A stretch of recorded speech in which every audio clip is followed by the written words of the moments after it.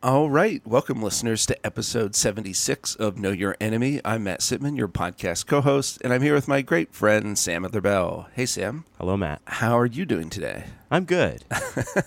It's always a good day when I get to record with you, Sam. Yeah. And we just wanted to record a quick intro for a really fun podcasting experience we had recently. We teamed up with a new podcast called In Bed with the Right, and we recorded an episode on Midge Decter, the grandmother of neoconservatism. Her second husband was Norman Podhoretz, who we did an episode on way back when, a key figure in neoconservatism, and we really dove into this one. Yeah, so the hosts of In Bed with the Right, which is a new podcast from the Clayman Institute for Gender Research at Stanford University. The hosts are Moira Donegan and Adrian Daub. Moira is a great thinker on feminism and gender and sexuality, and a writer that people have probably seen her byline all over the place for many, many years. And Adrian is a professor at Stanford of comparative literature and German studies in the School of Humanities and Sciences, but with a focus on gender and sexuality as well. So the podcast that they're hosting is, it's similar to us, as they acknowledge at the beginning. They're taking conservative thought very seriously from a left-wing perspective, but it's really focused on right-wing thought about gender, sex, and sexuality, which made Midge Decter into a great subject for one of their first episodes, because she wrote so much about feminism and against feminism and about gender in the family, and it was so fun to be a part of it. Yes, Adrian and Moira were both great natural podcasters, I think. When they proposed this, it was like, yes. In fact, we would have done an episode on Midge eventually, but it was a lot more fun doing it with them because of, their expertise and what they brought to it. So we had a lot of fun doing it. They were great. And listeners, we think you'll like this one. Yeah. We all read a lot of Midge Decter together. Everybody put the work in. We did the work. Sam and Matt do the work. Should we do housekeeping? Yes. As always, we're grateful to our partners at Dissent. One thing they do for us, they sponsor the podcast, but if you subscribe to Know Your Enemy at our Patreon, that's at patreon.com/knowyourenemy. For $10 a month, you not only get all of our bonus episodes, but you get a free digital subscription to Dissent. And for $5 a month, of course, you get access to all of our bonus episodes. We have some good ones coming out, including one on the Righteous Gemstones. And of course, if you listen to our last episode, episode 75, we recently survived some legal troubles. So now's a great time to support Know Your Enemy and Dissent by subscribing. Please do. As always, we want to thank our intrepid producer, Jesse Brenneman, who I will add joined on the third mic for our episode on the Righteous Gemstones and evangelical megachurch Christianity. And we also want to thank Will Epstein, who does the music for the podcast. All right, let's get to our conversation with our friends from In Bed with the Right about the late, great Midge Decter. Enjoy.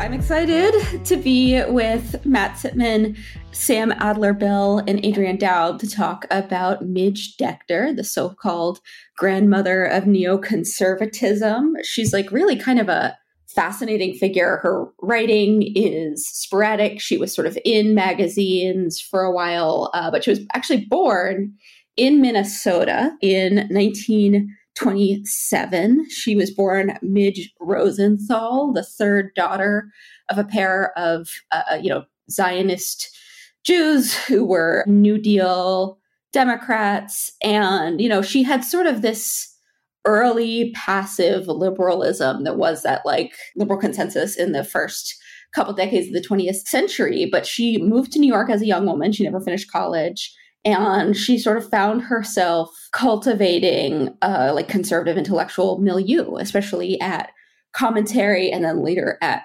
Harper's. So I'm excited to sort of dive into her career because I think she seems, for one thing, like she was really overshadowed by her second husband, conservative memoirist Norman Podhoretz. But she has her own body of work that I think is actually more influential that she gets credit for. Mm-hmm. I wanted to say two other things about her parents that I learned before we go beyond biography here. This is Sam, by the way, for listeners. Her parents, Harry and Rose Rosenthal, like you said, they were Zionists, but I learned from one of the eulogies from Midge's funeral that her son, John Podhoretz, gave, that they founded a Zionist summer camp in the Midwest in Wisconsin, which both Bob Dylan and the Coen brothers attended. Oh my God. Really? Yeah. I could not let a second go by without revealing that Midge Decter's parents founded the Zionist summer camp that Bob Dylan and the Coen brothers attended. Yeah. Well, I agree. She's probably unfairly overshadowed by her second husband, Norman Podhoretz, as a writer. But I want to put on my ex-conservative hat here and just kind of mention that Midge Decter, her role in the conservative movement, it's hard to overstate how important she was, I think. Not only her writing, working for a place like Commentary, writing about the kind of controversial issues she did, feminism, radical children, campus protests, in addition to being a real Cold Warrior. But if you kind of scratch the surface of any conservative institution, there's a decent chance she might show up. So one of her more famous affiliations was she was co-chair of the Committee for the Free World, which was an anti-communist think tank founded in 1981. But she was co-chair with Donald Rumsfeld. She was a founder of the Independent Women's Forum. She was on the board of trustees of the Heritage Foundation. She was a president of the Philadelphia Society, which is kind of a group of conservative intellectuals who meet a couple times a year to kind of debate and be on panels. She was once president of it, and that's where I heard her speak, actually. I think it was in 2004 at a Philadelphia Society meeting. She was an editor at Basic Books, in addition to her, magazine writing, where she, in her memoir, which we'll talk about in a bit, she mentions publishing George Gilder's Wealth and Poverty, Robert Bork's The Anti-Paradox Trust, multiple books by Thomas Sowell. So both her writing and her kind of stature as intellectual, but also just a number of institutions she helped build and was a part of and lent her kind of credibility to, and especially as a woman on the right, I think she often played that role too in these institutions. Yeah, this is something I also wanted to talk about with her, because especially sort of, she had this big intellectual push in what I would call like the first half of her life. And she really came into her own intellectually in the 1960s and 70s, even though she was writing before that. And then she sort of moved from magazines and periodical writing into the think tank world and became a real fixture. And particularly, she became, I think, ultimately a source of fusing these two strands of like social conservative thought, right? She became the bridge between like a secular Freudian social conservatism and then a like more Christian conservative social conservatism. She talks about in her memoir, An Old Wives' Tale, she talks about going to her first Heritage Foundation event and realizing that this is a bunch of people who are from, quite different backgrounds from her, right? These are not people who grew up as New Deal Jewish Democrats. But she's like, but nobody was saying anything that seemed unfamiliar or untrue to me. There's this great Midge Decter quote. She goes, at a certain point, you have to decide to be on the side you're on. Right. Wow. I think that's like a great, like little distillation of the neocon trajectory, right? And in fact, I think it was in kind of like 80s era, her work with the Heritage Foundation, and maybe it was even the context you were just referencing, Moira.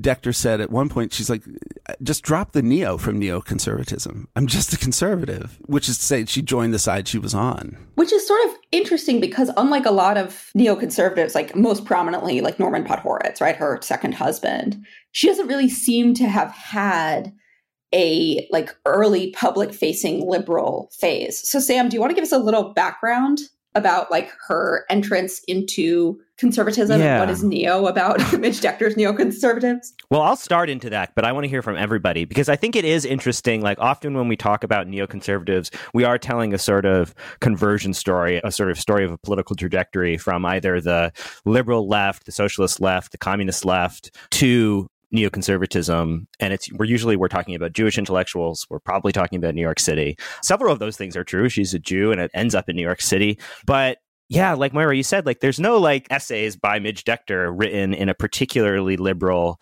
certainly not socialist or radical vein. As we mentioned earlier, there's a sort of like kind of knee-jerk liberalism of a Jew from the Midwest who comes to New York City in the 1940s. I think it's important her parents were Zionists. So being a Zionist in the 1920s and teens was not like being a Zionist today. It was a much more kind of radical position. And of course, many of them were socialist Zionists too. I think when she came to New York, basically she convinced her parents to let her leave Minnesota. Well, she originally wanted to go to University of Chicago. Her parents didn't want her to go to University of Chicago. One wonders how different her trajectory would have been. Perhaps not very different.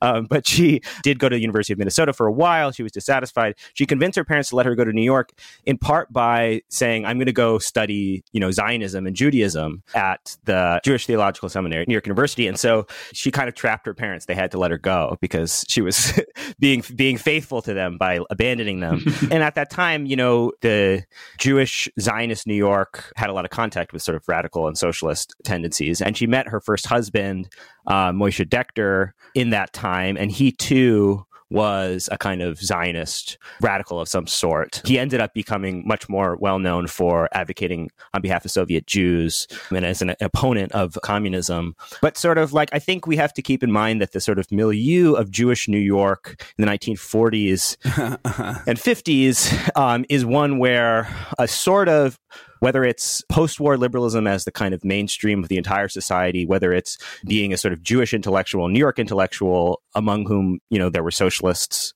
communists, and so on, her liberalism was something that she sort of seemed to inherit. But I think what's important, and I want to talk about more with all of you, is I think Moira pointed this out before we started recording, that like, even in the 1950s, she's already embracing a kind of conservatism when it comes to social values, to the family. And so part of the reason that it seems weird to describe her as changing sides is that part of her ideology, this conservative notion of the nuclear family, of masculinity, of femininity, that never changes. And if anything, it becomes more pronounced when she perceives a sort of threat to that vision in the guise of the women's movement. Do you want to talk about some of that? Yeah, I mean, I think it's super interesting to think about the fact that, we want a conversion narrative here, right? I mean, Norman Podhoraz's memoir is called Breaking Ranks, right? Like, she doesn't really break ranks. The way she seems to describe it is it's an estrangement from her milieu. She doesn't seem to have been like a particularly convinced liberal. She's just kind of, as you say, where it was a hereditary liberal. There's a passage in Old Wives' Tale where she says, added to this litany, or perhaps in my case, the very first item on it, was my recognition that living as I had been and where I had been, I'd been subjecting my own children to danger. A danger that they would be worn down and jaded before they ever had the chance or the spiritual wherewithal to take on the chills and spills of real adulthood. Put these feelings and ideas all together, and they amounted to it one day come to be called neoconservatism. So she really kind of she casts herself, I mean, this is way later, but she seems to cast herself really as having been jolted out of that milieu and into neoconservatism really by having children, by her family. Which is kind of an interesting tension because, when we left off biographically, she had moved to New York City. She had married Moishe Decter. She drops out of theological seminary. She actually never gets a college degree. She and Moishe do what you did, which was they moved to the suburbs. They had 2 kids, they had 2 daughters, and they moved to the suburbs, and she left the workforce, and she was raising her 2 children for a while in a suburb, which she describes as alternately she wants to defend the suburban nuclear family lifestyle that emerged post-war from its assault by the cosmopolitans, but also you can tell she hates it. She talks about being bored. She's sitting on the stoop outside with all the other housewives. There's a neighbor who's clearly kind of being abused by her husband, and they're all judging her. And it's very it is like a Betty Friedan parody of the suburban housewife existence. And she's like, this is how normal people live, and they are not dishonorable. It just wasn't for me. Yes. And that's sort of a recurring theme, is where she rejects this lifestyle of the suburban housewife. She ultimately gets divorced and says that her first marriage to Moishe Decter did not make her happy, but she's very sort of intellectually defensive of these institutions and these customs that she personally rejects. Yes. I mean, the line about it being, some of her comments being almost like a Betty Friedan parody, I was thinking of when she talks about her divorce, she says, like a divorce sort of begins when you look in the mirror and say, this can't be the rest of my life. Right? Is this all there is? But you're so right about her defense of kind of the suburbs. And even I just noticed reading An Old Wife's Tale, her memoir, how often she would reference like ordinary people and how kind of distasteful and wrongheaded she found like new class. This gets some way into like to what extent she was a liberal. It's kind of striking how often like liberal, new class, like kind of an enlightened, educated type in New York City or its suburbs is for her. Sometimes those are interchangeable, but she says, I'll just read from the memoir. This is from page 40. She says, the attack against all those men who are working to support their wives and families with jobs in big corporations was the beginning of a more general assault in the culture against the way ordinary Americans had come to live in the post-war world. And that line, ordinary Americans, it's just striking how often that shows up. Yeah, it's a load-bearing phrase, to be sure.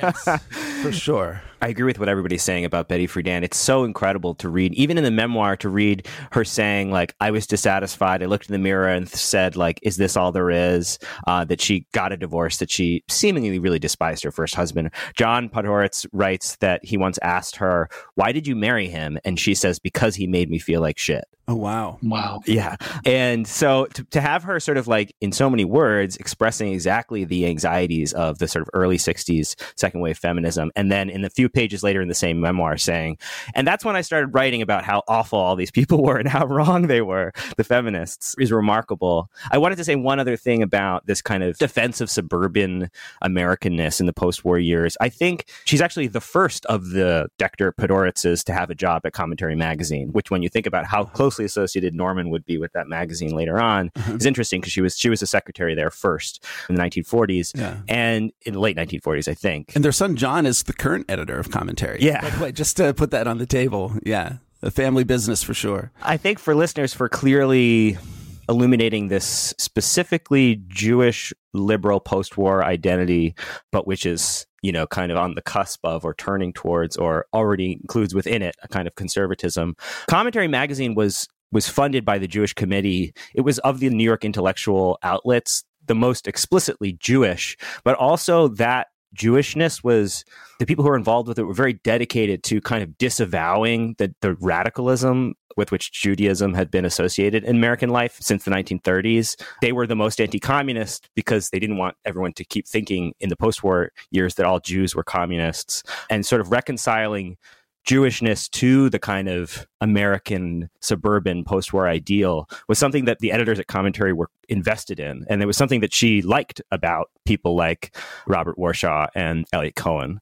Yeah, I think it's really important context to point out that this is the post-war era where, the Nazis have like really kind of discredited race science and put this new taboo on anti-Semitism in the US. And it provides an outlet for Jews to sort of, rapidly become an unquestioned kind of whiteness, that hadn't really been true before the war in the same way. And it also provoked, because of its demonstration of like the horrors of anti-Semitism and where it could lead, I think like a profound anxiety to like protect and integrate into America on behalf of a lot of American Jews. Yeah. It's something to keep in mind, I think, that like both the end of World War II and the rise of Israel, and maybe like a little later we can talk about like the Israeli machismo that was demonstrated to people around like the 1967 war, like created an opening for a kind of conservative Judaism that didn't really exist when Midge Decter was a kid. Yes. Yeah, I totally agree. And I just think it makes sense to imagine her like trying to reconcile herself to her life in the suburbs and her life as a mother, later as a single mother in New York, finding herself in a magazine like Commentary, which might have felt like a good fit because it's like, we're not attacking America. We're Jews who love America and we're anti-communist. And, there's a place for someone like you who's already articulating this conservative social values, this family, family values kind of Jewish conservatism, which was, it's just sort of a new thing because it would be hard in American idiom to sort of embrace kind of Jewish family values, Yeah. commentary was a place that permitted that. Yeah. I want to just underscore, too, the anti-communism of commentary, because there is a point in her memoir when she's kind of first working at commentary where she says, like, yeah, she uses a strange phrase, ideologically liberal, whatever that means. But she's like, so we were for civil rights and this and that. But really, for her, it was about the anti-communism. That was like central to the commentary mission in her description of it. One thing that I thought that was interesting, I mean, jumping ahead a slight bit, I mean, we'll cover the boys on the beach later, but she talks about the new class. And when you guys are talking about the kind of worry about the suburbs, question of sort of middle class, that class identity and race somehow do interlace. Well, not just for her in that description. Gore Vidal then writes this kind of response to that essay, which is pretty anti-Semitic. Well, actually, flagrantly so. And he reads new class just to mean Jews. I thought that was really fascinating that so even in 1980-81, the class issue and the Jewish identity sort of didn't seem to come apart really, which of course by that time they readily could, but Vidal reads it just as a statement of, he basically stages it as, gay guys and Jews on a beach, basically. That's how he reads it. Yeah, well, it's like, these smart Jews who got to go to school, university, and excel, and then get these jobs in writing and professional life and as pencil pushers and cultural iconoclasts and stuff. And that's just that was associated in the American mind with Jews in the 50s and 60s.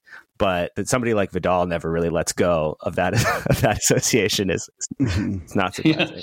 But I think this newly acquired status is also a decent perspective from which to understand the anxiety behind Decter's conservatism, because when she and Podhoretz later both oppose affirmative action for African American students entering university, right? And their perspective is very much us and our Jewish peers, and Podhoretz specifically went to CUNY because he couldn't get into Harvard because there was a quota, right? Yep. And we had to fight into this middle class, and we finally made it into this establishment, and we are finally recognized as, intellectual elites. And now the elites are going to turn around and let just anybody in. It's this sense of we finally achieved status, and now it's going to be devalued by giving it to Black people. Right. And I think you can trace that sort of anxiety also in her approach to the family, right? She's I have just finally achieved a middle class,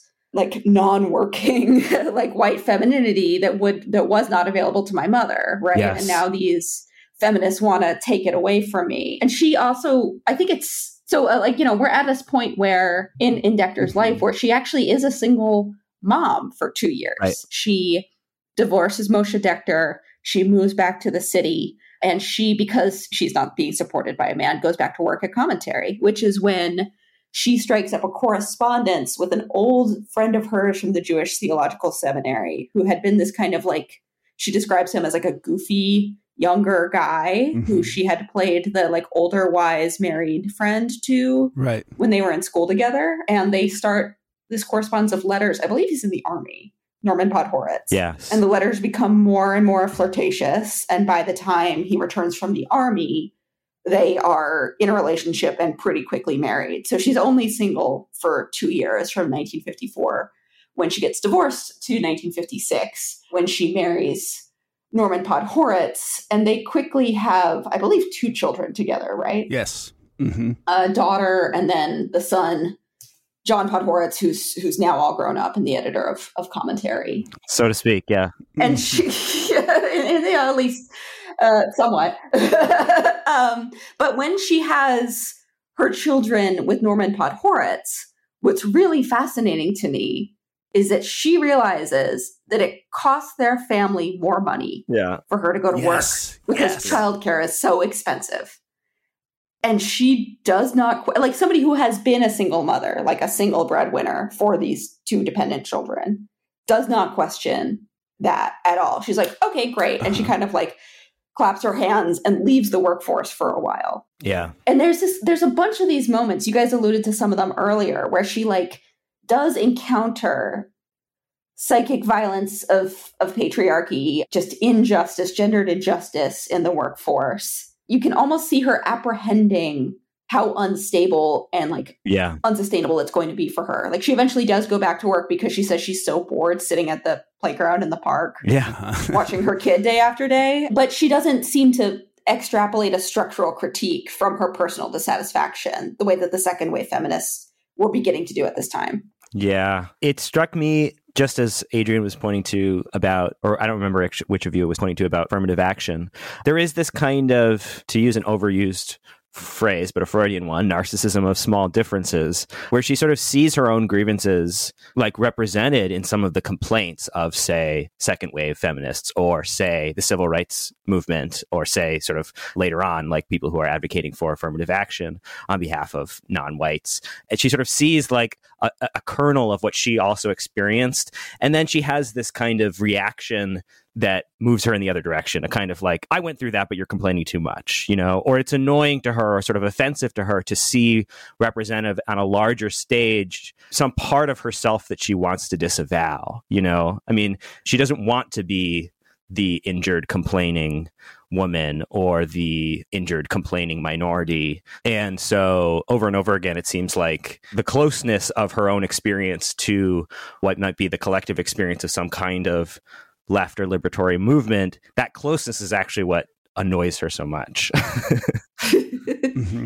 I will say that when I read the essay that first made her famous, The Liberated Woman, which was sort of a like parody of women's liberation that she wrote in commentary in, I believe, like 1971. It was like, you know, not her first public writing, but, you know, it's like a lot of her essays, it extrapolates a long hypothetical about an imaginary person who is very annoying, right? So like Midge Decter writes in commentary about the liberated woman who is a middle-class white woman born at the end of the Second World War. You know, she's pretty, she's privileged, she gets to go to college, she has access to birth control, and then she starts working in media and is confronted by like sexism in the media industry. And it's at this point where like me as a woman whose biography matches this almost exactly, like I start to go like, hey, it's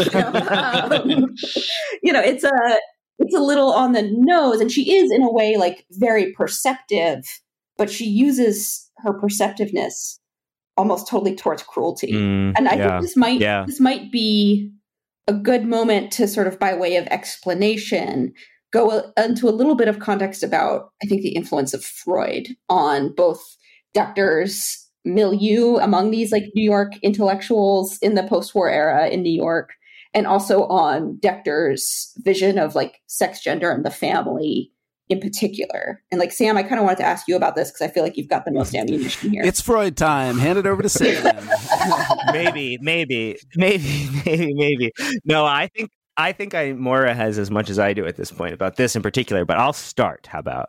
Which is definitely that in the 1950s and in the New York intellectual milieu, these Jewish writers and intellectuals, Freud was everywhere for them in the sense of like, this was the time when everyone was writing about, you know, these long essays about new novels and modernism and kind of making sense of the war and in terms of Freudian categories, like incorporating Freud into a kind of searching modernist literary and intellectual milieu in New York. But it was also the time where institutional Freudian therapy reached its kind of apotheosis in America. There's a leaking, I think, between this kind of institutionalized psychotherapy and the kind of more like radical or kind of critical uses of Freud in the art world. And I think the sense that in the art world, it was totally liberatory and not at all conservative is probably wrong. But the thing about that institutional Freudianism of the 1950s, people call it revisionist Freudianism sometimes, but really it's just like, it's the encounter between Freud and America. It's kind of reconciling the necessities of the American, you know, sort of work and mental health system to Freudian psychotherapy as a solution. And so it was very conservative. It had conservative ideas about what a man is, about an idea of what a woman is, about how a woman should be, about what the family is, and that it's all about kind of a person has to, if they are well-adjusted and well-formed, they escape childhood and into maturity and they accept the world as it is. So I think like in terms of how this was later criticized by second wave feminists, think about like Betty Draper in Mad Men and Don sending her to seeming like a quite orthodox Freudian psychotherapist. And the idea is that he's hoping that he's going to tell her, like, don't worry, your life is okay. Reconcile yourself to your womanhood. Being this compliant, well-adjusted caregiver is actually your natural state. And everything else that's making you anxious is a distraction from that, you know? It was really a way of reifying bourgeois morality at a moment where, although we think of the 50s as a time where bourgeois morality was at its height, it was actually like coming undone. And like everyone felt, you know, many people felt this anxiety, right? And Freudian psychotherapy in that kind of conservative vein is as it was deployed in many, you know, physicians' offices all over the country, but especially in New York City, was this thing that was totally compatible with what Midge Decter then started to articulate in terms of her defense of the family, of the nuclear family, of womanhood and traditional masculinity. Is that have I given us enough to go on? Yeah, I mean, I might jump in Please. and talk about how, you know, the gender order that we think of as being like very, very solid in 1950s white suburban middle class families of, you know, a Fordist male breadwinner accompanied by a like sort of domestically confined wife and mother caregiver was actually the product of a decades-long ideological project that, you know, sort of emerged in the aftermath of the first wave feminist movement and the attainment of suffrage. You know, there had been all these social advances of women into the public sphere in the 1920s and 30s, and then even more so in the 40s when a lot of men left the paid workforce to go into the war. And there was a real like kind of deliberate, large-scale rejection and attempt to reverse that progress. And as Sam sort of mentioned, you know, Freudianism was one instrument that created like a veneer of scientific legitimacy around gender traditionalism, right? Not just this is how it has always been, but this is how it is sort of scientifically correct to be. And there was really an imposition of like a gender superego on women who were sort of made subject to this version of revisionist Freudianism. Which is what Friedan was reacting to, right? This retrenchment of gender roles in the post-war era with the therapeutic as sort of a handmaiden to it. Right. We keep coming back to Friedan, and she really is like Decter's like photo-negative inverse in some ways.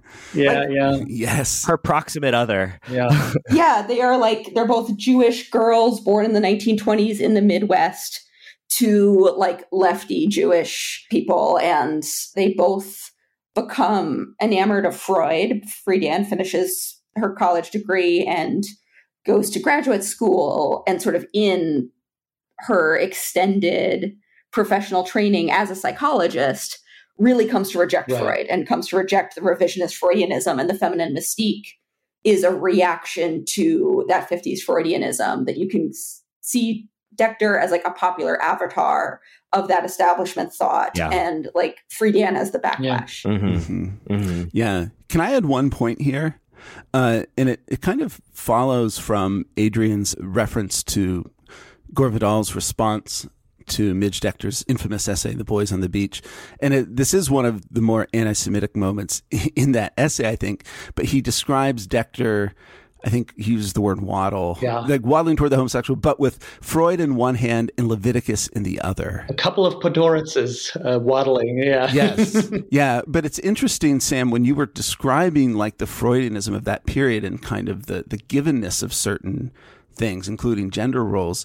You know, when you think about her trajectory and where she ends up, in one of her essays, there's a collection of her essays called Always Right that we read some of. And, you know, there are these moments where she's like at a conference with Gary Bauer, this like hard right Family Research Council conservative Christian. Yeah. And in one of these essays, it's kind of an interesting essay. It's called, Is Conservatism Optimistic or Pessimistic? She says this. She says, a true conservative then believes that this imperfect and imperfectible creature who must vacillate forever between singing with the angels and stampeding with the animals needs laws and traditions and ordered expectations of life for the fulfillment of his moral, which is to say his human nature. And so I feel like as she, you know, became more of a part of the conservative establishment, especially in like the Reagan 80s, like part of the reason she could make if it's not exactly a transition, why she could go to a Heritage Foundation event and say, I felt pretty at home, or people were saying things that were, in line with my expectations. It's interesting just how conservative that Freudism was that you're describing, and how it also can it makes kind of her, interactions with the religious right more palatable for her, or facilitates them in some way. Right, which is also another way of saying that the Americanization of Freud was a Christianization of Freud, or really Protestantization of Freud, right? That's interesting. Yeah, interesting. That in some way, I think part of what makes Decter's Freud a little illegible today is that we have the 60s Freud, that we have the late 60s Freud, where sublimation is kind of bad, where, repression is not good, whereas this is the sort of mind of the moralist Freud. Where superego was, id shall be, instead of the other way around. Exactly. This is the Freud of kind of civilizational attainment as one large effort, one Herculean effort at repression in some way. And good job to you for doing that, basically. Yeah. But that's often not our Freud anymore, right? And I think she kind of retains that kind of early Americanized Freud. So this is not Marcuse. This is Philip Rieff. Yeah, it's Philip Rieff. Yeah, I was going to say one other thing, and this obviously came up when we talked about Philip Rieff's Freud too on the podcast. But one thing to keep in mind for the listeners about who these psychoanalysts are, who are doing this psychoanalysis on these women who their husbands are saying are frigid or aren't taking care of the kids or are wanting to go to work or whatever. I mean, a lot of these people, or at least their teachers, are Jewish analysts who flee the Nazis. Yeah.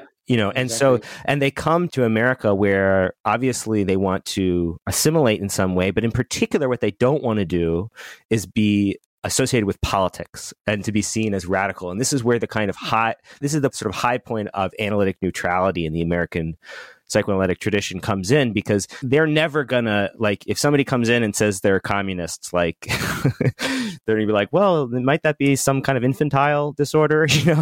Right. Do you really want to change the world, or is there something wrong with you and you need to reconcile yourself to it? I mean, there was a quietism that some of these analysts and their students learned from the experience of a political upheaval and turmoil and genocide that they escaped into their physicians' offices in Manhattan. And so that's also in the work, and does kind of, you can see sort of just kind of the atmospherics of that in Midge Decter's Freud and Midge Decter's sort of notion of Americanism and assimilation and sort of anxiety about radical politics. But, there's some ambivalence in Decter, and not just in, her personal hypocrisy, in the sense that, she was a woman who got divorced. She was a woman who pursued, I think, quite passionately at some points in her career, public recognition for her intellect. She was a woman who sort of admits to feeling dissatisfied and bored with,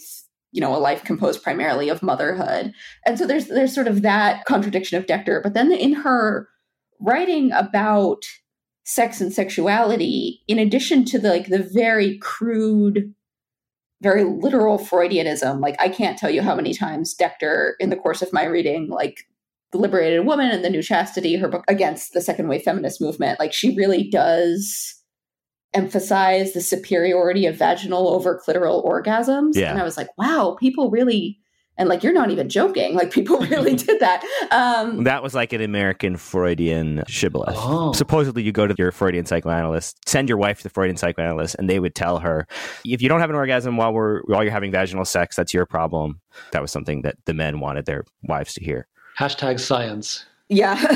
They're very literally, but Decter also does not have an antagonistic attitude towards male sexual drive, right? She actually speaks of it almost admiringly, and feels quite ambivalent about the sexual revolution. And I mean truly ambivalent, not ambivalent in the sense of uneasy. She feels ambivalent in the sense of mixed, because on the one hand, she has a degree of admiration for male sexual pursuit, right? But she thinks that in order for it to be disciplined and to become part of an upright moral life, it has to be met with female sexual resistance. And she sort of moralizes and simultaneously also eroticizes that dynamic in this way that I find both thuddingly familiar and very creepy.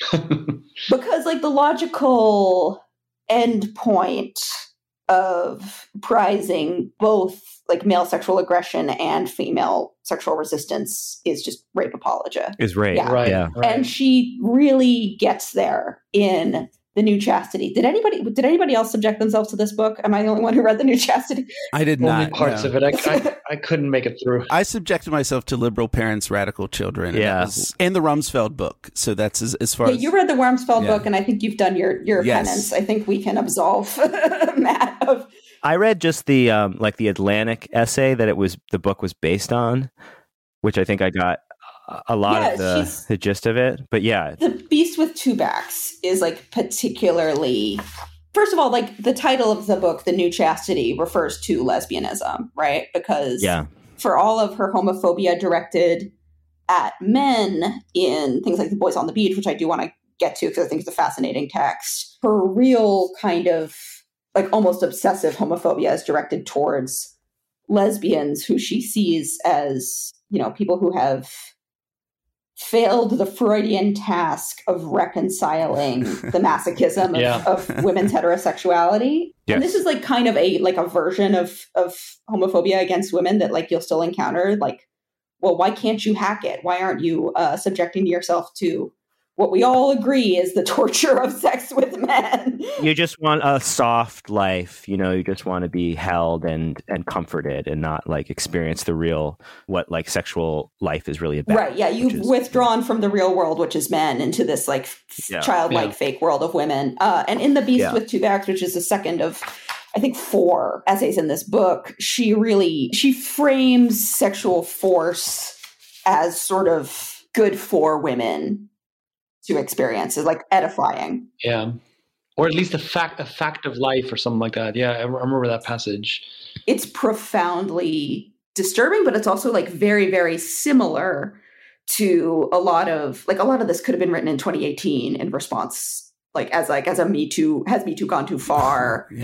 Piece from a like Gen X or Boomer woman on the New York Times opinion page. You know, there's a degree to which Decter's anti-feminism and her template of anti-feminism as like a pragmatic and thereby honorable stance for women to take is something that is very much still alive. And I think, you know, that's one of the, besides, you know, the marriage of the Freudian and Christian conservative approach to social issues that she like kind of forged, I think her particular like revisionist Freudian misogyny is quite alive today. And it reminds me quite a bit of the cancel culture moral panic. And I wanted to talk to you, Adrian, about this, like more in the meat of her work and the echoes of today. Yeah.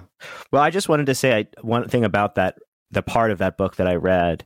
I totally agree that one of the things that cannot be lost is that it's very erotic. And I think people can miss this about later on Christian conservatism. Even if it's nominally anti-sex, there's an erotics at work in a lot of that work too. Totally. Yeah, absolutely. But Matt. But I just wanted to underscore that because I think that like at some point we'll want to connect what the hell is going on with her anti-feminism with her sort of hagiography of Donald Rumsfeld and her sort of attachment to sort of like American hubris in the world, Cold War, muscularity and masculinity. I think the erotic charge of this anti-feminist writing, which we might just call heteronormative writing. It's just a spirited defense of a kind of stasis heteronormativity, that has some connection later on with her foreign policy.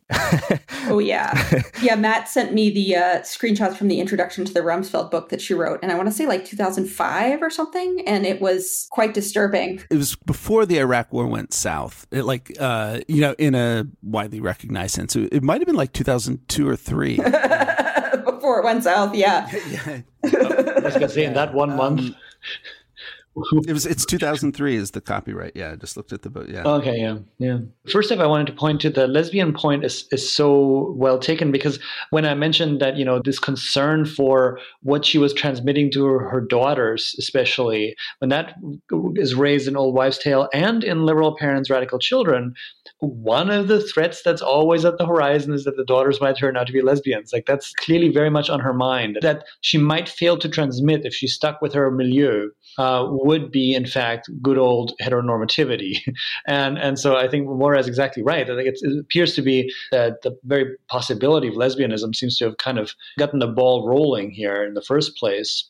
But on the cancel culture point, yeah, I do want to point out there's this bit in Old Wives' Tale where she kind of talks about, working in publishing at the time. I think it's probably about the time at Basic Books, but I don't remember the exact point in the memoir where it happens. But basically, she sort of talks about these younger and more enlightened women that she kind of shares a workspace with, and you can really tell, like, I underlined every part of that because it could be published right now. It's this way of framing societal shifts in perception, in diction, in vocabulary, in expectations, and especially gendered expectations, as kind of a mix of, a mind virus, a kind of moral slackening, or even just a conspiracy, right? It's like one of those three things. And I was like, yep, as someone who just, wrote a book on the cancel culture panic, like that's the menu, right? You're taking every dish off the menu there. And I think that's exactly right. She frames the experience that norms are shifting away from the kind of Freudian moralism that she's familiar with as basically either a sign that like some kind of groupthink is taking over, or that there's actually a conspiracy afoot.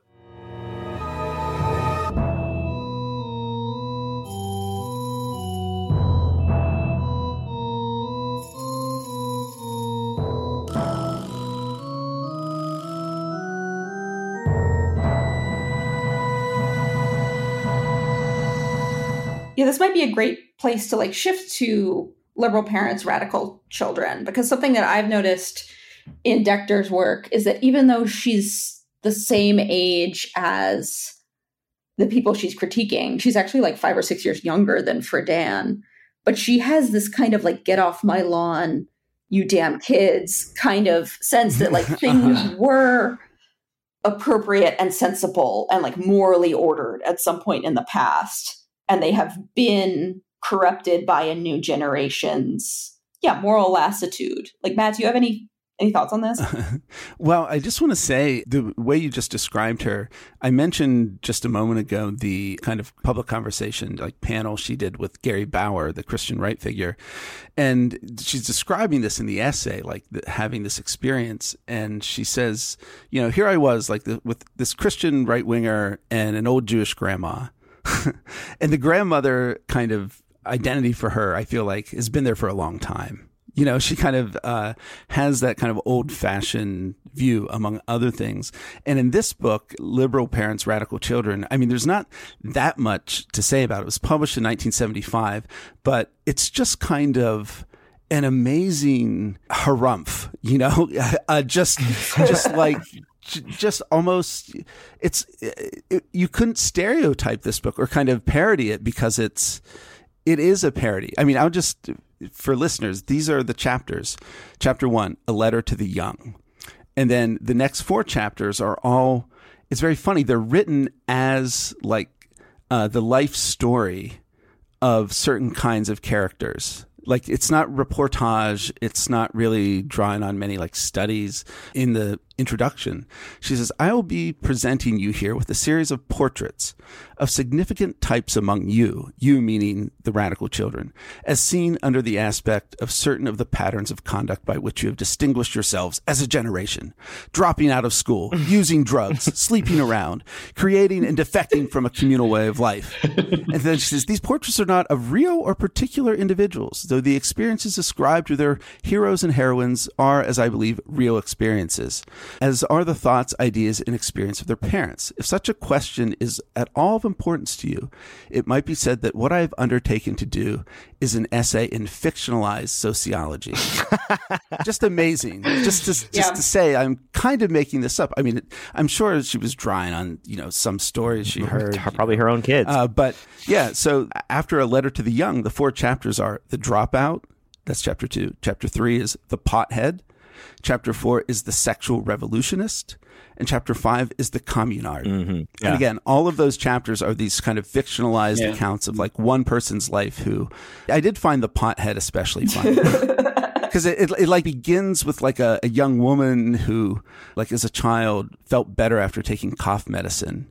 And like builds all the way to her becoming some kind of pothead. It's like reefer madness, but as fictional sociology. Yeah. Yeah. But I think it really gives a sense of, if we're going to, talk about some of the second half of Decter's career and her ultimate trajectory, I think this is super fascinating because, as again, I mentioned, it's published in 1975. And really, speaking of her liberalism and, the depth of it or lack thereof, especially, and, how she ended up like a Reaganite anti-communist, identifying with the Republican Party. One useful way to think about neoconservatism is there was a great book published by Justin Weiss, a French academic. It was published in France in 2008 and then published here in translation in 2010 by Harvard University Press. But it's a very useful kind of genealogy of neoconservatism because he describes kind of the three ages of neoconservatism. And the first one was like the mid-60s, Irving Kristol, Daniel Bell, Daniel Patrick Moynihan, Nathan Glazer. Yeah. They're writing critiques of great society planners in like the public interest and sometimes commentary. But the second generation, which I think really, or second age, I should say, that really I feel like fits Decter is that these were people who, what Weiss, he describes them as reacting against, quote, the conquest of the Democratic Party by the forces of the New Left. And so they started this organization called the Coalition for a Democratic Majority, which was supposed to like kind of win back the Democratic Party from the McGovernites.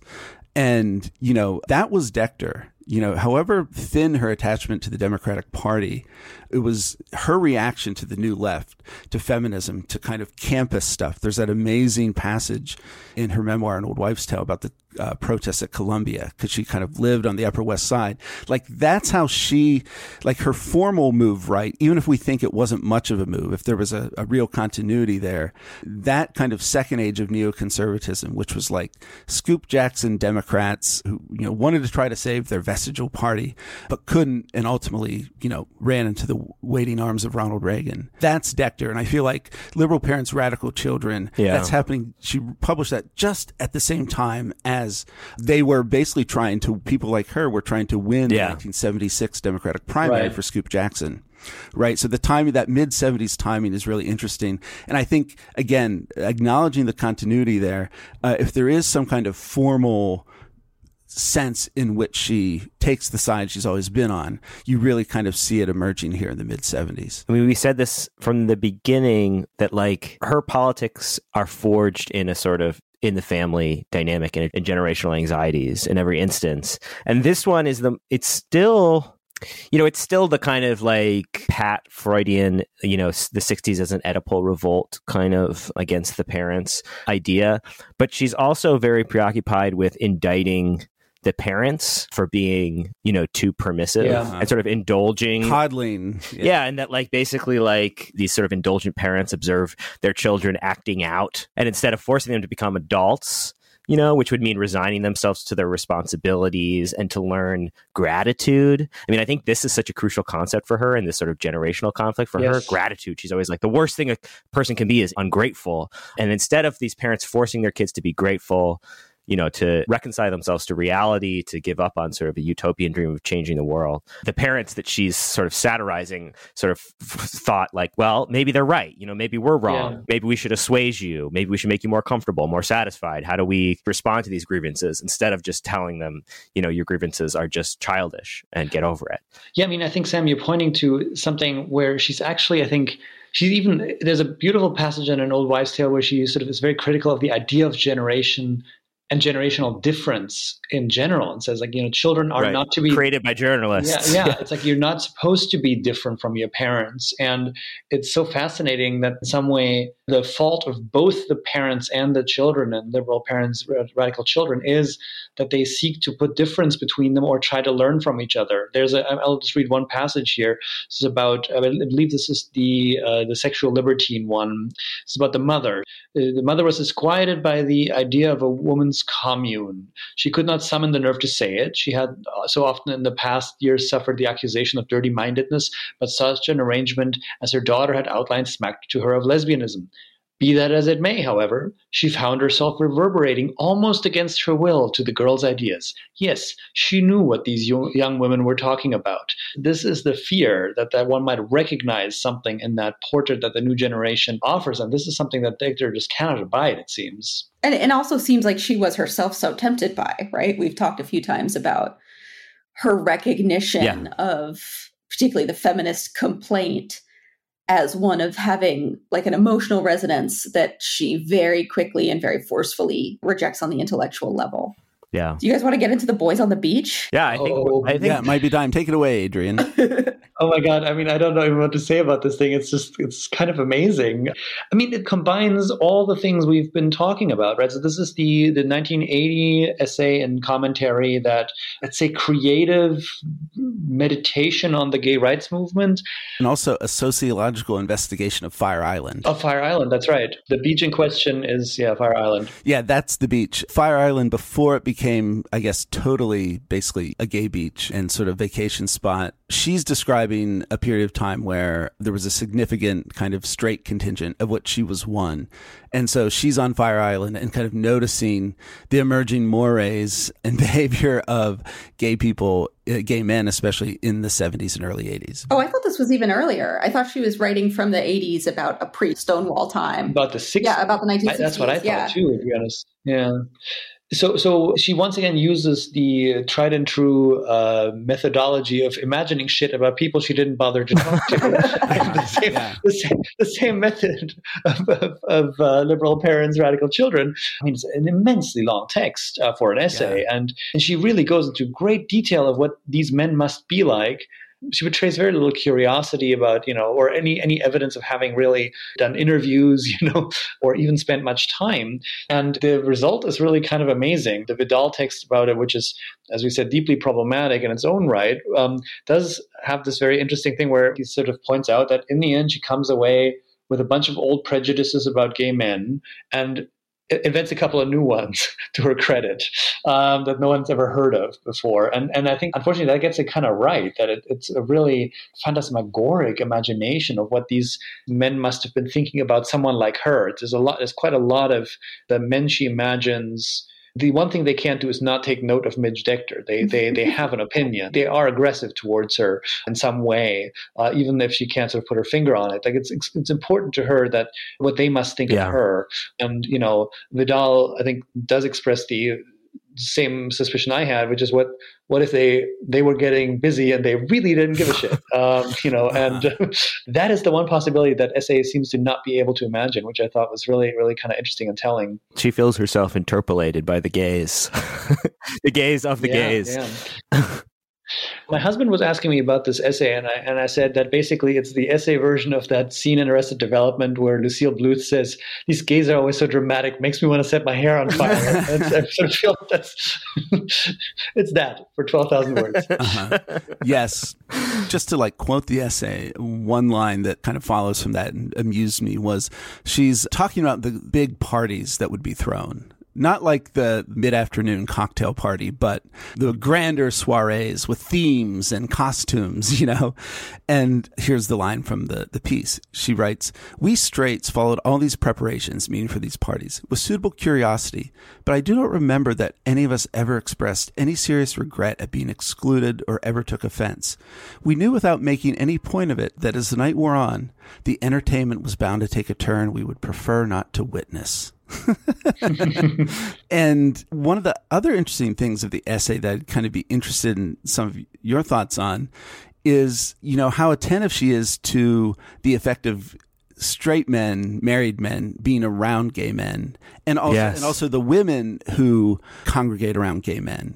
and kind of her reasoning behind those things. Her diagnosis overall seems to be that, again, of like prolonged and eternal adolescence. Now, obviously, she describes fag hags quite a bit in this essay. So straight women, ostensibly straight women who hang around gay men. And that's, of course, that's the oldest kind of diagnosis of that phenomenon in the book, but like she extends it to the entire community. It is essentially one long refusal to grow up. So her Freudianism comes through here yet again, but in some way it takes, and this is maybe a sign, as I think Moira's question was sort of indicating, that it's unclear when she's having these encounters. Like this might be the rumblings of the 60s, right? The one thing is that it's not that these are sort of the lotus eaters and she's watching them and thinking, my goodness, these poor lost souls.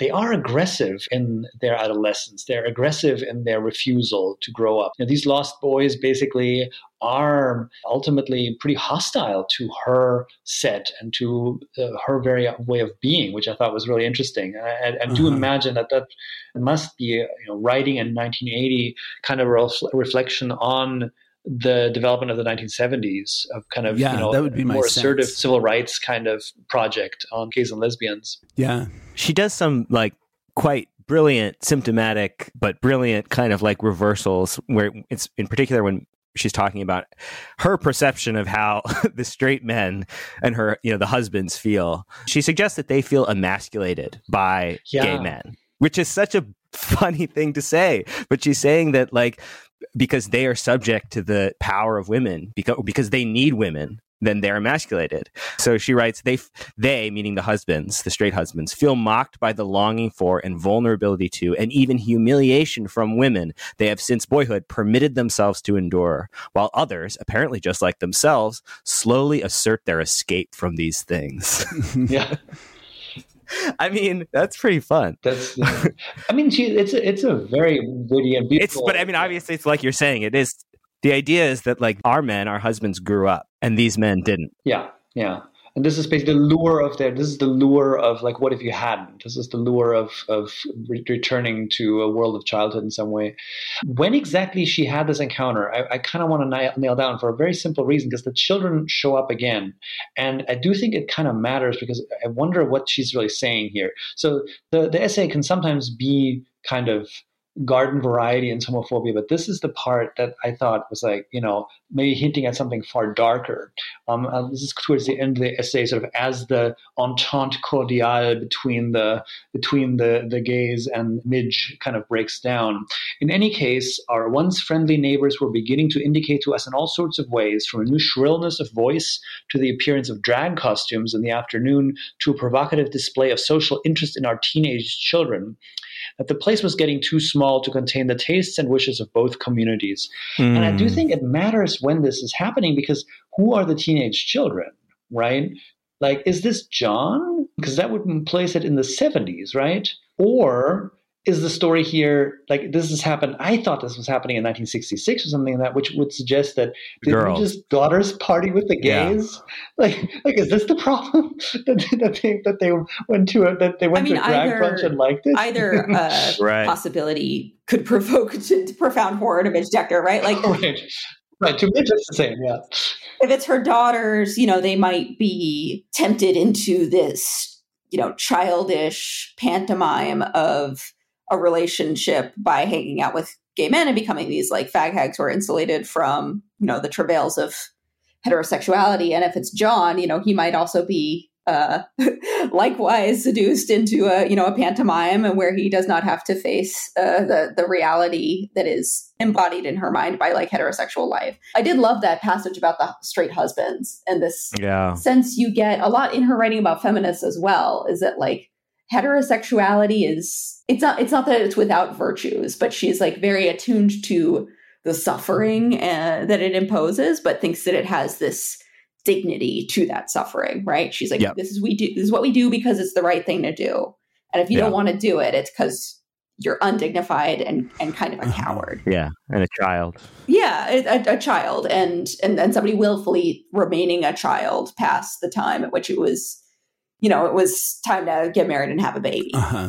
Yeah. This is not about the gay guys on Fire Island, but to that point, Moira, there's one line I did want to relay from her memoir, An Old Wife's Tale, where it's so funny because it just jumped out at me because she's talking about Michael Kinsley, who was an editor at the New Republic.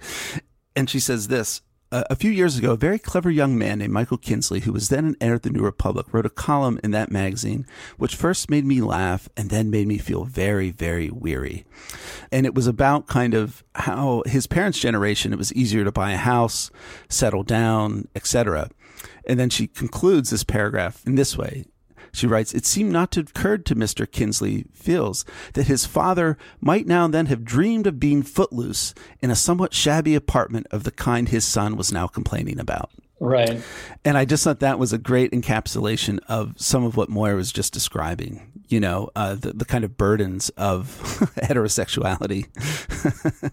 Right. And there's always that is not a diagnosis of ingratitude on the part of Kingsley's father, right? Like the other thing that I find very interesting about Decter is she has kind of seemingly infinite patience with men's complaints about the burdens of heterosexuality. Yes. And then when women complain, she's like, well, what are you complaining for? Why aren't you more grateful? Mm-hmm. I mentioned this and I did want to get to it at some point, but I think that you can see the outlines of something sincerely admirable in Midge Decter's moral vision, I'm glad you say pragmatism, mm-hmm. the willingness to confront difficult realities, a willingness to, subvert your own gratifications for a greater good or for the good of others or for the good of personal righteousness, whatever it is. There is the faintest shadow of something genuinely aspirational in Decter, in a lot of conservative writing, especially from this era, right?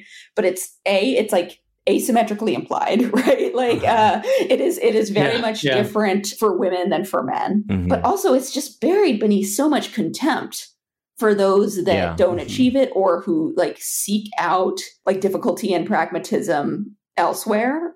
She does not think of the struggle against patriarchy as a brave facing of reality. She does not think of the Black nationalist tradition as something that is, requires a lot of integrity and sacrifice, right? And discipline. She only sees this in the nuclear family. Yeah. Yeah. I mean, one way of putting this kind of subsumption or subservience would be also just assimilation, right? There's one more quote I wanted to read from The Boys on the Beach. Particularly under the aegis of their new movement, homosexuals have spoken a great deal about accepting their homosexuality, but accept it in the sense, and here it comes, of acknowledging the comedy of one's entanglement with a reasonable amount of good humor and getting on with one's business is precisely what they've never done. On the contrary, they have, during the old Fire Island days figuratively and later literally, in every possible way made a gigantic issue of it. What she's saying is get on and assimilate, right? Yeah. But as Moira is saying, the interesting thing is, and you can see why someone with her biography might think she's done that in multiple ways, along multiple vectors. But it's then so curious who gets exempted from this ability to acknowledge the comedy of one's entanglement with a reasonable amount of good humor.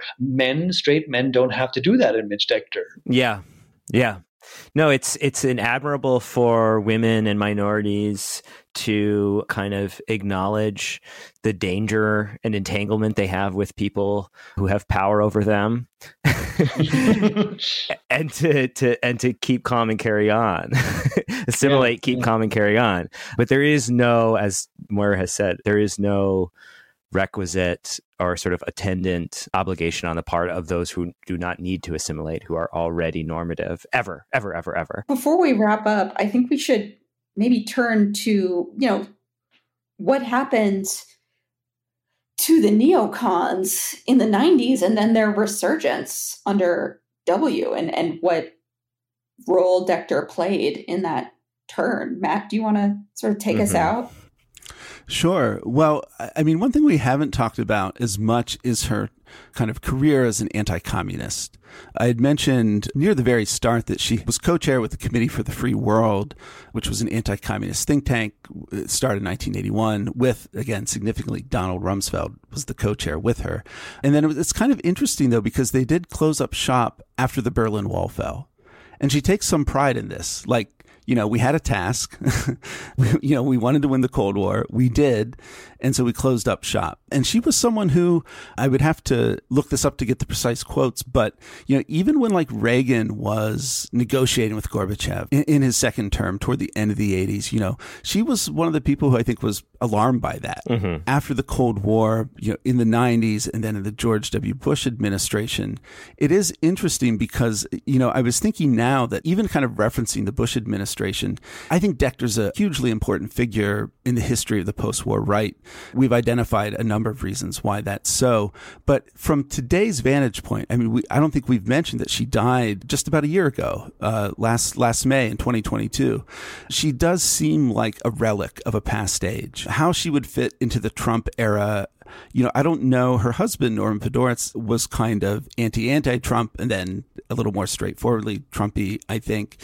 And I don't know if she ever made any public comments during the Trump era, but it does seem, because she's so identified with neoconservatism, even if she, at the end of the day, kind of rejected that label, she still nevertheless feels to me like definitely a figure from a different era. Mm-hmm. And I think that really is the case with the third age of neoconservatism.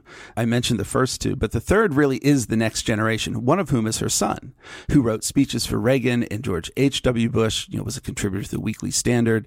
Bill Kristol, the son of Irving Kristol, another kind of neocon of Midge Decter's generation. His son, Irving Kristol, was a major part of this.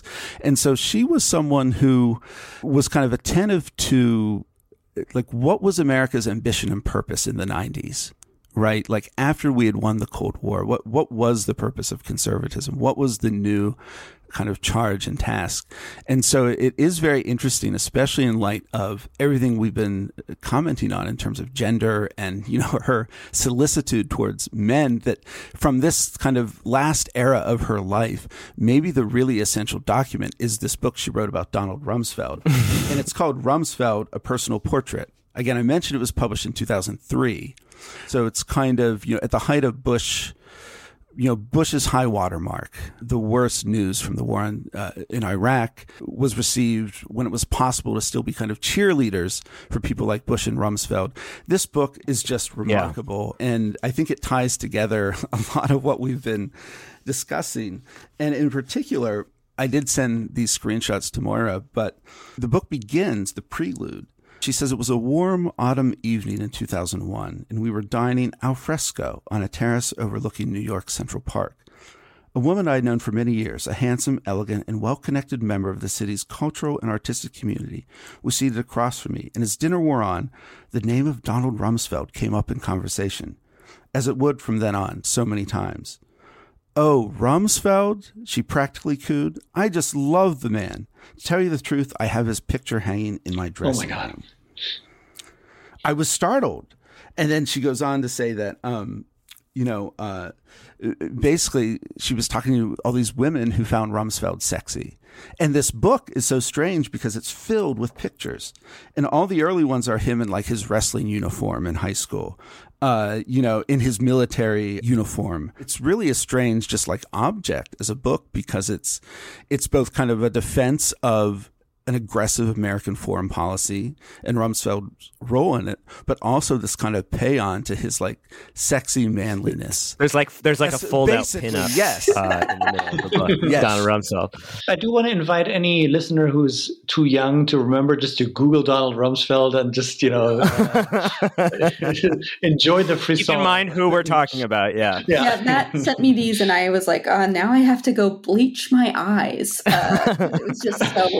But, it reminds me a little of the second wave feminists who she hated had, when I first encountered it when I was like in high school or college, what I thought was a very crude critique of like the military masculinity of Vietnam. And they were like, oh, these bombs, they're just phallic symbols, make love, not war, etc. And then, Decter has kind of, and there was like a mini revival of this kind of rhetoric around the Iraq invasion. But like Decter has just kind of proven them right in like the grossest way possible by like making war a metaphor for like American like virile potency. Yes. Yeah. Well, I just want to kind of really put an exclamation point on it. So that's how the book begins. Here's how it ends. And this isn't a long quote, but it just, given everything we've talked about, this is really amazing. She writes, "The popular discovery of Donald H. Rumsfeld spells the return of the ideal of the middle American family man, with all that such an ideal entails in the way of vitality, determination, humor, seriousness, and abiding self-confidence, along with protectiveness toward loved ones, neighbors, and country. In the long run," this is so incredible, "this change may well be more important to the fortunes of his country than the changes he will have wrought in its armed forces. It seems certain that the picture of Donald Rumsfeld hanging on the dressing room wall of my fashionable dinner companion during the warm New York evening will not be taken down from there anytime soon." But that invocation of the ideal middle American family man, I mean, that goes all the way back to her earliest writings that we discussed. Incredible. Yeah, and the feminists and the gays and, the upstart minorities have all been engaged in this project of undermining the authority and the virility and the dominance of the Donald Rumsfelds of the world. And not only is that bad for kind of the ideal heteronormative social order, but it's bad for our American hegemony. American military hegemony is undermined by the sort of emasculation of the American man. One question is how much older was Decter than Rumsfeld? We were talking about generations earlier. Is this a kind of, sure, the book is super horny for Rumsfeld, but is it? She's 5 years older than he is. She's a little bit older. Okay, 5 years. So it's not sort of, because this is, it's of course also like the kind of the fail-son generation of neoconservatism, right? Is this kind of does she have sort of a maternal, is this the kind of person who sort of lives out her legacy? Better than John, you mean? Maybe, I don't know, or alongside John or something like that, right? There is this with both her and Norman. There's this kind of real, right? Yeah. Norman's breaking ranks starts with a letter to John, right? To sort of say here's why I did it, and here's it's, I think, answering the question did you ever believe this stuff? I guess meaning liberalism or communism or whatever. So this kind of attempt to steer the young or the younger generation is so central to them. I wonder if she's thinking of him as a contemporary or as someone who's executing on something that the parental generation has sort of laid the groundwork for, or something like that. Yeah, I'm not sure. I did want to say about the question of Trump for the Decter Podhoritzes. I didn't find anything she ever said about Trump, which is a little bit surprising and does sort of suggest to me that she probably didn't love him. You can imagine her having the kind of he's just such a shitty family man, kind of position about him.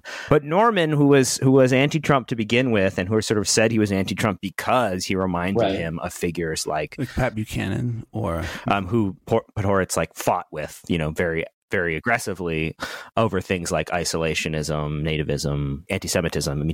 Norman Podhoretz accused Buchanan, along with a lot of other neocons, of being an anti-Semite. He sort of said initially with Trump, he reminded me of basically Pat Buchanan without the anti-Semitism.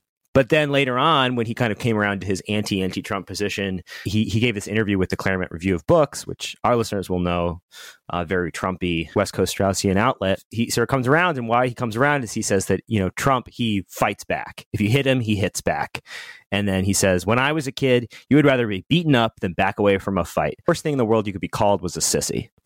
And so, despite any kind of kind of these deeply ingrained ideological differences in terms of how they think America should operate in the world, what they think about Jews, what they think about immigrants, what they think about sort of American capitalism, Norman at least has to respect that Trump is a fighter and a virile man who doesn't want to be called a sissy. It's interesting, too, to think the only other, correct me if I'm wrong, you two obviously know this material much better than I do, but the only other time I can think of Norman Podhoretz writing about getting beaten up is in his essay about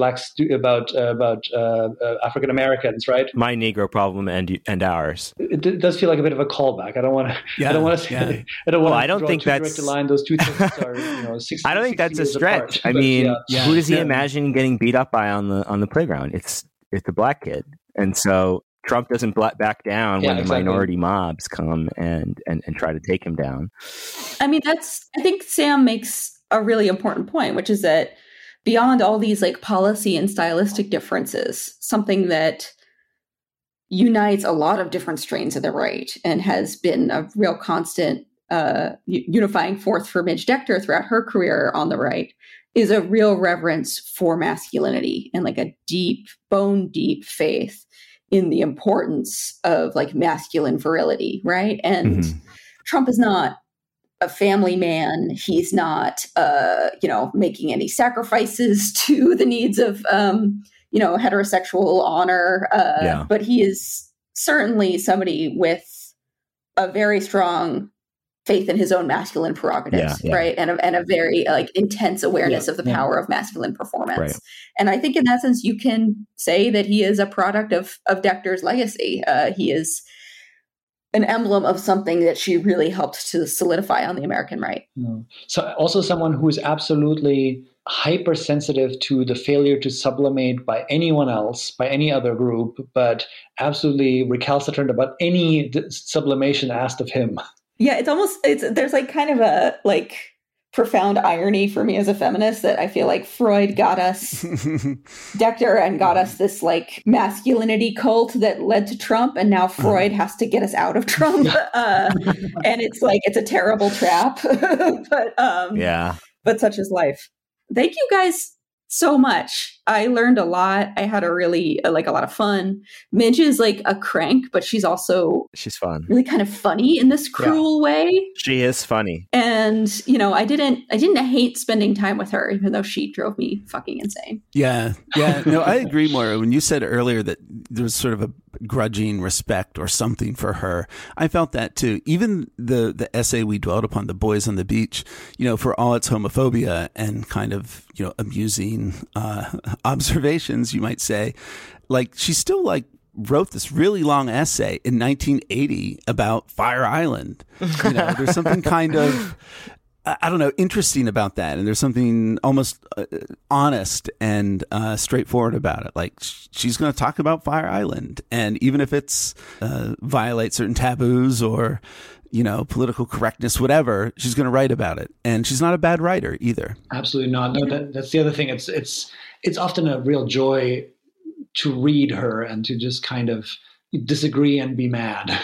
Yeah. She in that Fire Island essay, she wrote about like old Queen humor, where she talks about the specific, the specific mean observation that is like kind of untranslatable. You can't like come up with a hypothetical example, but in context, it's always like very devastatingly funny and makes you feel like you're in a club with this gay man.